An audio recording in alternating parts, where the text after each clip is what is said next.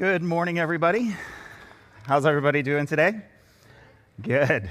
I hope to see you guys on Saturday at the Thanksgiving night of worship and testimony. Kathy Q is going to be sharing her testimony, and it's going to be really, I think, encouraging. So I'd invite you all to come to that. So we're in the book of Ephesians, and we're going to be in chapter 5 today. As we get into chapter 5, I want you to realize that this is kind of a continuation of chapter 4, and we're going to be hearing some of the same themes that Joe kind of talked about last week. But what I'd like to try and do this week is take a little bit of a slightly different, approach at it. So a lot of times as pastors, you hear us up here saying, we should be like this, or we should do this, or those types of things. We are called, for example, we are called to love others, right? Therefore, we should love, okay? So a lot of times we sit up here and say, we should do these things. At the end of each section today, what I want to do is I want to just give you a short bullet list of the how-tos, okay? So how to walk it out, how to do these things. And I know that they're pretty simple, and maybe they're just reminders, but I think it's important that we don't always just look at what we should be doing. We should look at how to do some of these things as well. So the end of chapter 4, the beginning of chapter 5 is almost like an instruction manual, all right, for some of the ways that we are called to live as Christians. Now, I realize I probably just lost all the guys in this room, but I really want you to understand that instructions are important, especially biblical instructions, okay? Well, I know, you're thinking, who needs instruction manuals, right? But men, please don't check out, all right? So in order to bring you back into this, I'm going to tell you a sports story. How about that? Okay, so here's a sports story for you. Professional baseball has been played in America since 1875, right? But on September 14th, 1990, something happened that has never happened before or since. Late in his career, Ken Griffey Sr., who had been a key member of the World Series champion Cincinnati Reds years before, was signed by the Seattle Mariners, right? His son, Ken Griffey Jr., was just starting his major league career on the same team. In the first inning of a game against the Angels, Griffey Sr. hit a home run to left center field. All right, his son followed him to the plate and hit a home run to almost the exact same spot. It was the only time a father and a son had hit back-to-back home runs in baseball history. Ken Griffey Jr. later said that his father greeted him at the plate by saying, "That's how you do it, son. That's how you do it." There are few joys that can compare to seeing our children and our grandchildren succeed. Whether it's on a ball field, a musical recital, in an academic competition, or most importantly, in a spiritual setting. Seeing a child demonstrate character and competence is a true pleasure. But this victory is not something that just happens. Every right performance, every victory over temptation, every accomplishment is the result of a concerted effort to prepare for the moment of challenge. It's from this viewpoint this morning, or this viewpoint of a father's heart for his children, that we look at the words of Ephesians today. God wants us to succeed spiritually in life and give us some instructions that will help us to walk it out and overcome the darkness in this world. So before we get into this week's passage, let's just back up for a second and think about what we've learned so far in Ephesians. All right, the first couple of chapters in Ephesians talks a lot about who we are in Christ. They basically establish our identity. We are loved and adopted children. We are sealed. We are alive with Christ. We are his workmanship. We are reconciled and brought near. It's important for us to understand who we are because your identity in Christ influences and drives your behavior and your actions. You see, our actions and sins don't define us. It's who we are in Christ that can determine who we are, our behaviors and our actions. Ephesians 3 talks about the importance of thinking about God and the gospel as we seek to understand the mysteries of God. You probably remember Joe talking about those mysteries. We consider Paul's prayer in Ephesians 3, 18 and 19. We looked at this passage. It said that we would have strength to comprehend with all the saints what is the breadth and the length and the height and the depth, and to know the love of Christ that surpasses knowledge, that you may be filled with all the fullness of God. As we comprehend God's vast love for us and trust in him, we are filled with the fullness of God, and we begin to follow and live according to his will.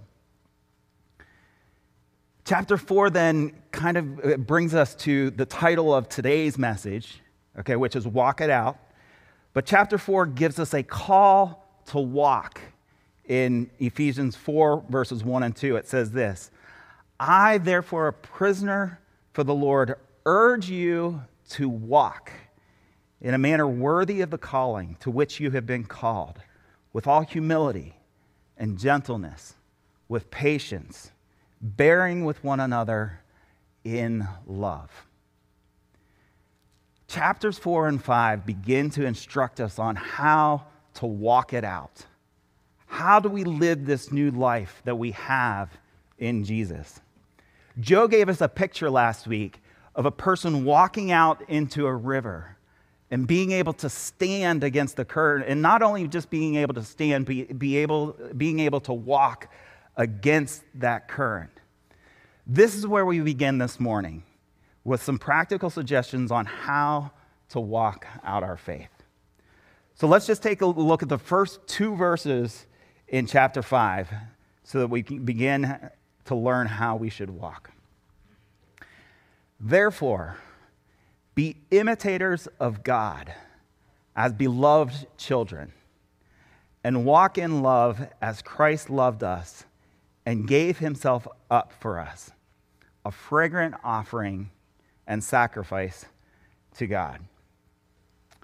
So the first way that we walk it out is to walk in love. But before we get to love, let's first talk about verse 1. It says, therefore, be imitators of God as beloved children. All of us have been children in our lives, right? Yes, of course we have. Think for a minute about the things that your parents may have taught you, okay? For me, an example is, obviously, and maybe for many of you, is catching a ball. Okay, I remember my family, my parents, my older brothers, and that sort of thing, teaching me to catch a ball. They would say, get those alligator hands out. Crunch down on it, alligator hands. And then we began to mimic that. We began to imitate that. Okay, alligator hands, boom, and catch that ball, right? They demonstrated, and then we began to try the same thing. Now, I also want to acknowledge that because we live in a broken world, sometimes these things that we learn can be positive or negative. Let's show some photos here. The first one, all right. So this is a child imitating their parent on the phone. Maybe not something that we want them to imitate or learn. But we realize as children, we imitate our parents. Next one. All right, hard work and that sort of thing. We imitate our parents, right? And again, I realize that some of you here this morning may have grown up in a broken home with an earthly father that has fallen short and is not perfect. But this morning we want to look at Jesus, a perfect father who is perfect in every way. I want to encourage you that you do have a father that's worth getting to know and imitating. Verse 1 tells us to be imitators of God. So you may be asking yourself, how do I imitate someone who is perfect in every way, right? Again, understand that God's not calling us to be perfect. He is calling us to walk. And if we understand anything about learning to walk, it's that there's sometimes trips and bumps along the way, but we go stronger and more confident the more we practice it. So if we are to be imitators of God, we must know something about him, right? Now, thankfully, he has revealed himself to us through his word. God has certain attributes, ones that we call, there are ones that we call incommunicable attributes. I don't know if any of you have heard that term before, but those are attributes that we can't exactly be like him. We can't be like him at all in these. For example, God is eternal, all right? Meaning that he was always existed and will always exist. We are unable to imitate that. He's omnipotent, which means he's all-powerful. He's omnipresent, which means he can be everywhere at once. He's omniscient, which means he knows all things. These are obviously things that we cannot or never will be able to imitate. But God does have attributes which are called communicable attributes, which mean that we are able to imitate and act in a manner that is similar to his character. Things such as faithfulness, goodness, love, mercy, compassion, tenderness, and forgiveness. We'll never be perfect in these like God is, but we can imitate and exhibit these characteristics in our lives. Verse 2 talks about one of the most important attributes that we can imitate, and that is love. Verse 2 says, "And walk in love as Christ loved us and gave himself up for us, a fragrant offering and sacrifice to God." We cannot truly understand love until we know God. God calls us his beloved children. You are dear to God. He was willing to go to the cross, and he gave his son for you in order to forgive your sins so that you may have eternal life. He loves us with a sacrificial love. He gave himself up for us as a fragrant offering and sacrifice to God. When we truly understand this and abide in God's love, we are often willing to participate in the suffering of Jesus by sacrificing our own desires and putting others first while we are imitating this love that he has shown for us. 1 John 4:16 says this, "So we have come to know and to believe the love that God has for us. God is love. And whoever abides in love abides in God, and God abides in him." So love is an important way to walk out our faith. So let me give you some practical ways on how to walk in love. First of all, understand who God is. Read his word and build your relationship with him, and then imitate his character. Regularly pray to God, and pray for others. Simple way to love the people around us. And it's also important for us to live out your faith in community with others and use your gifts to encourage others. Again, 3 simple ways to walk it out. Walk out love in your life. So the second way that we can walk, that this passage talks about, that we can walk out our faith, is to walk in caution, okay? So the last message, if you were here for my last message in Ephesians 2, I took a good bit of time to talk about sin and the fact that we were dead in our trespasses and sins. I'm not going to get into the details like I did that week. of sins listed in this next section that we're going to read. But we should all be well aware of the effects of sin and the gift of mercy and grace that God offers us through faith in Jesus. So with this in mind, let's look at verses 3 through 7. It says this: "But sexual immorality and all impurity or covetousness must not even be named among you, as is proper among the saints. Let there be no filthiness, nor foolish talk, nor crude joking, which are out of place, but instead let there be thanksgiving. For you may be sure of this, that everyone who is sexually immoral or impure, or who is covetous, that is, an idolater, has no inheritance in the kingdom of Christ and God. Let no one deceive you with empty words, for because of these things the wrath of God comes upon the sons of disobedience. Therefore, do not become partners with them." So Paul is warning us that there are consequences to sin. He's telling us to guard our integrity by not letting sins such as sexual immorality, impurity, or covetousness have any part in our lives. It's important to stay away from them.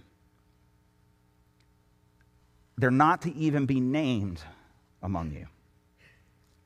Now, verses 5 and 6 are a little tricky here. I want you to realize that verses 5 and 6 are a warning. This is not saying that sexual immorality is any worse than any other sins, okay? But people that treat any sin as an idol in their lives and use empty words when it comes to believing who Jesus is will not inherit eternal life. Faith is about a relationship with Jesus and putting your trust in who Jesus is. It's not just acknowledging mentally that Jesus is God and then living the way that you want. Only by faith in Jesus through genuine repentance of sin does a person have an inheritance in God's kingdom. Apart from this free gift of forgiveness, through Jesus, a person is under the wrath of God because of their sin and does not have any inheritance in the kingdom and remain children of disobedience. As these verses warn us, there are people in this world that make light of sin and ignore its consequences.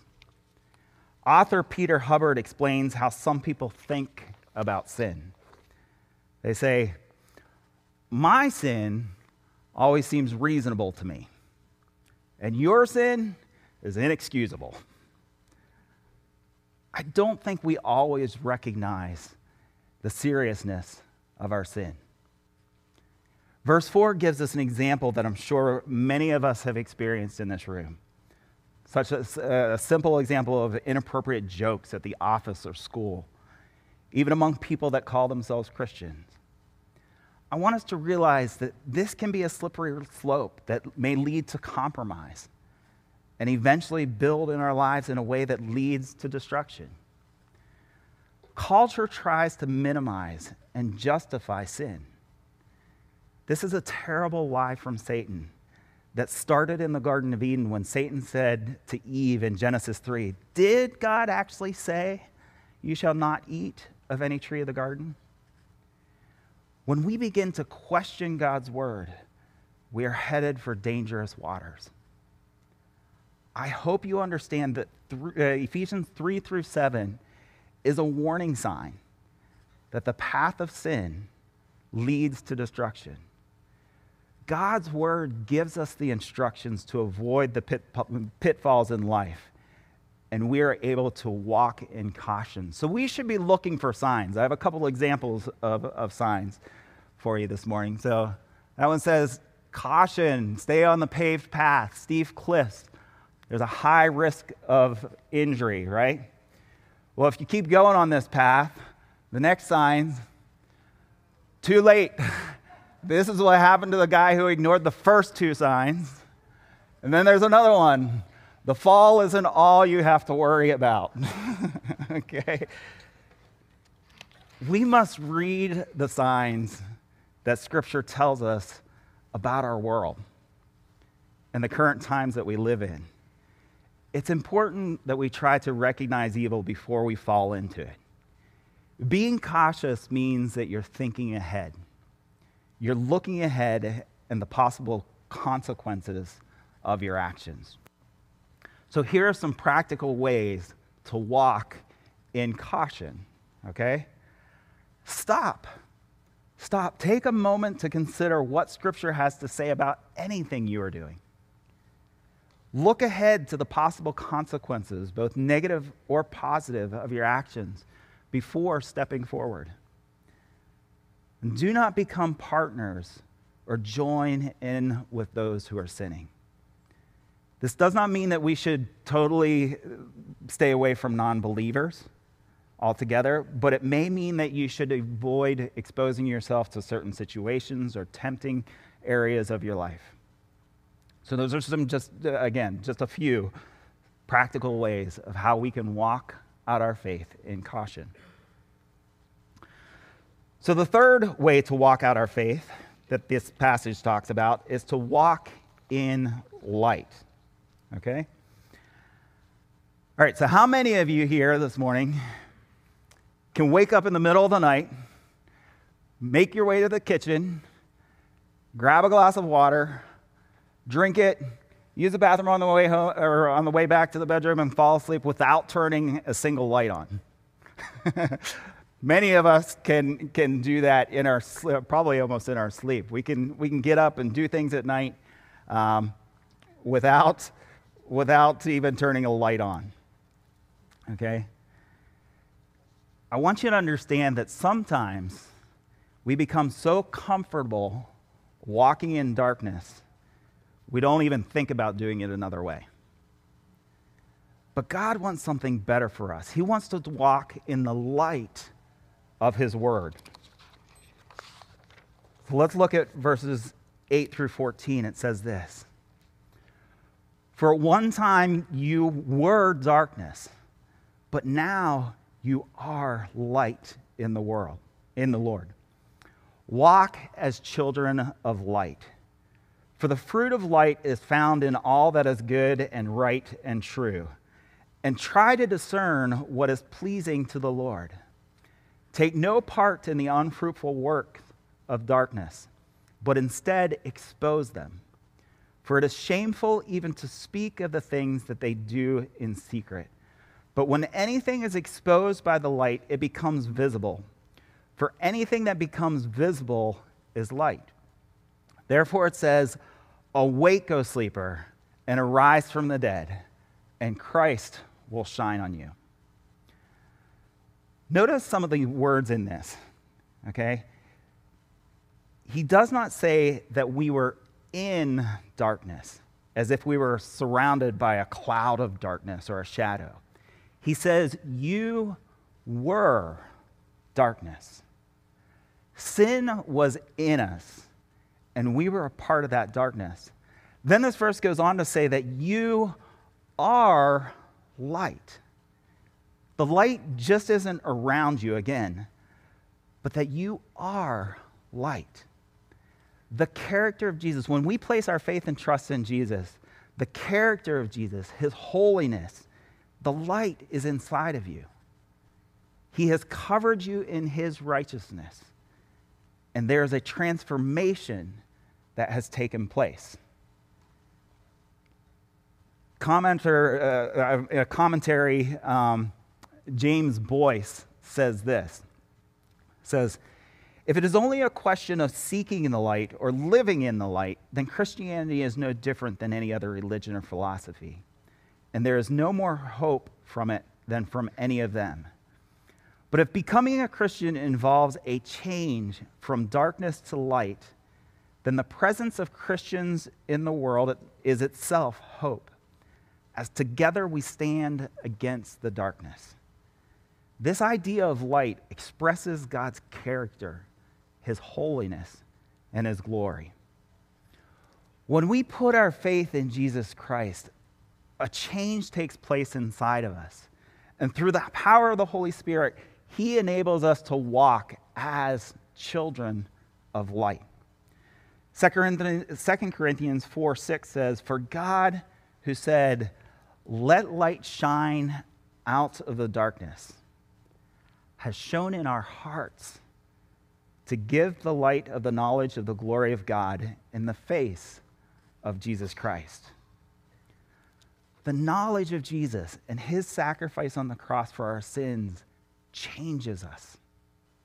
It strengthens us to adjust our character and live a life that glorifies him. He knows your sins and has forgiven you for them. And this should motivate you to turn the lights on in every room and closet of your life. Verse 10 tells us to try to discern what is pleasing to the Lord. And verse 11 tells us to expose them. This can only happen if we examine our lives against the truth of God's word. Hold it up to the light, and this will help us to discern what is pleasing to the Lord. I love the way this section ends with a call. Therefore it says, "Awake, O sleeper, and arise from the dead, and Christ will shine on you." So if you happen to be falling asleep in the first part of my message and you just woke up to that, awake, God may be talking to you, so you might want to listen here. I don't know. But sleep and death represent the natural state that we are in as sinners. If you think about someone who is sleeping, they are a lot of times unaware where they are currently, despite any dangers that may be lurking around them. We need God to open our eyes and to wake us up. We have to rise from this condition or we will face the consequences. This call finishes with, "And God will shine on you. He will be with you and give you the strength to make it through any trials that you face in life." I would encourage you to shine the light of Christ into the world by sharing your testimonies of how God has brought you through things and through any difficult circumstances. This Saturday, again, we're going to have an opportunity for you to do that, to share something that you are thankful to God for what he has brought you through. Matthew 5:16 says this, "In the same way, let your light so shine before men that they may see your good works and glorify your Father who is in heaven." Okay. So some practical ways of how to walk in light. Okay? So first of all, love the light. It is good. Look at God's word and trust in him, even if it's difficult to walk it out. Search out the hidden things in your life and shine a light on any areas that you may still be walking in darkness. Confess your sins and be willing to ask for help from others. And last one, rest in God's forgiveness and remember that you are free of your past. Your identity is in Jesus. Okay, so the last area that I want to talk to you about today is to walk in wisdom. Okay? Verses 15 through 17 says this, "Look carefully then how you should walk, not as unwise, but as wise, making the best use of the time because the days are evil. Therefore, do not be foolish, but understand what the will of the Lord is." The more that I learn, the more that I realize I don't know. The older I get, the more I realize that the days of this life are short. Time flies by. And if I don't learn and change now, the window of opportunity is closing. In this world that we live in, the days can be evil. And there is sin and temptation all around us.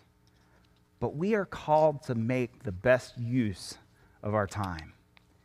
Because as we talked about earlier, we can be light in this dark world and hopefully bring others to know this loving Father that we know. The youth have been studying the book of Ecclesiastes in our Bible studies, bi-monthly Bible studies. We've been talking a lot about living wisely and living foolishly. Finding meaning in life can only be found in living under the sun, S-O-N, okay? And not under this world sun, S-U-N, which just leads to vanity or meaningless. Ecclesiastes, I would encourage you to read the book. There's a lot in there, again, about how to walk this life out wisely and foolishly. Books of the Bible, like Ecclesiastes, help us to consider how we are living our life in all circumstances, good and bad. And understanding what the will of the Lord is in our life can be difficult at times to figure out. But verse 15 encourages us to look carefully. Okay? Sometimes we want things to be easy without any hardships. But sometimes, even in hardships, we can find and look for purpose in our life. Mike Wilderson, in his book called Redemption, says this. It says, to hold out our picture out to God and say, save me like this, doesn't nearly require as much faith as saying, I know you're good. Save me like you want to. This is why it's important for us to seek God and his wisdom. Many times, God's ways are not our ways. It's important for us to ask God to open our eyes and help us to see and give us wisdom on what he's doing with our circumstances and how he's calling us to live. There was once some farmers in southern Alabama that were accustomed to planting a crop every year, and they planted cotton. They would plow as much ground as they could, and they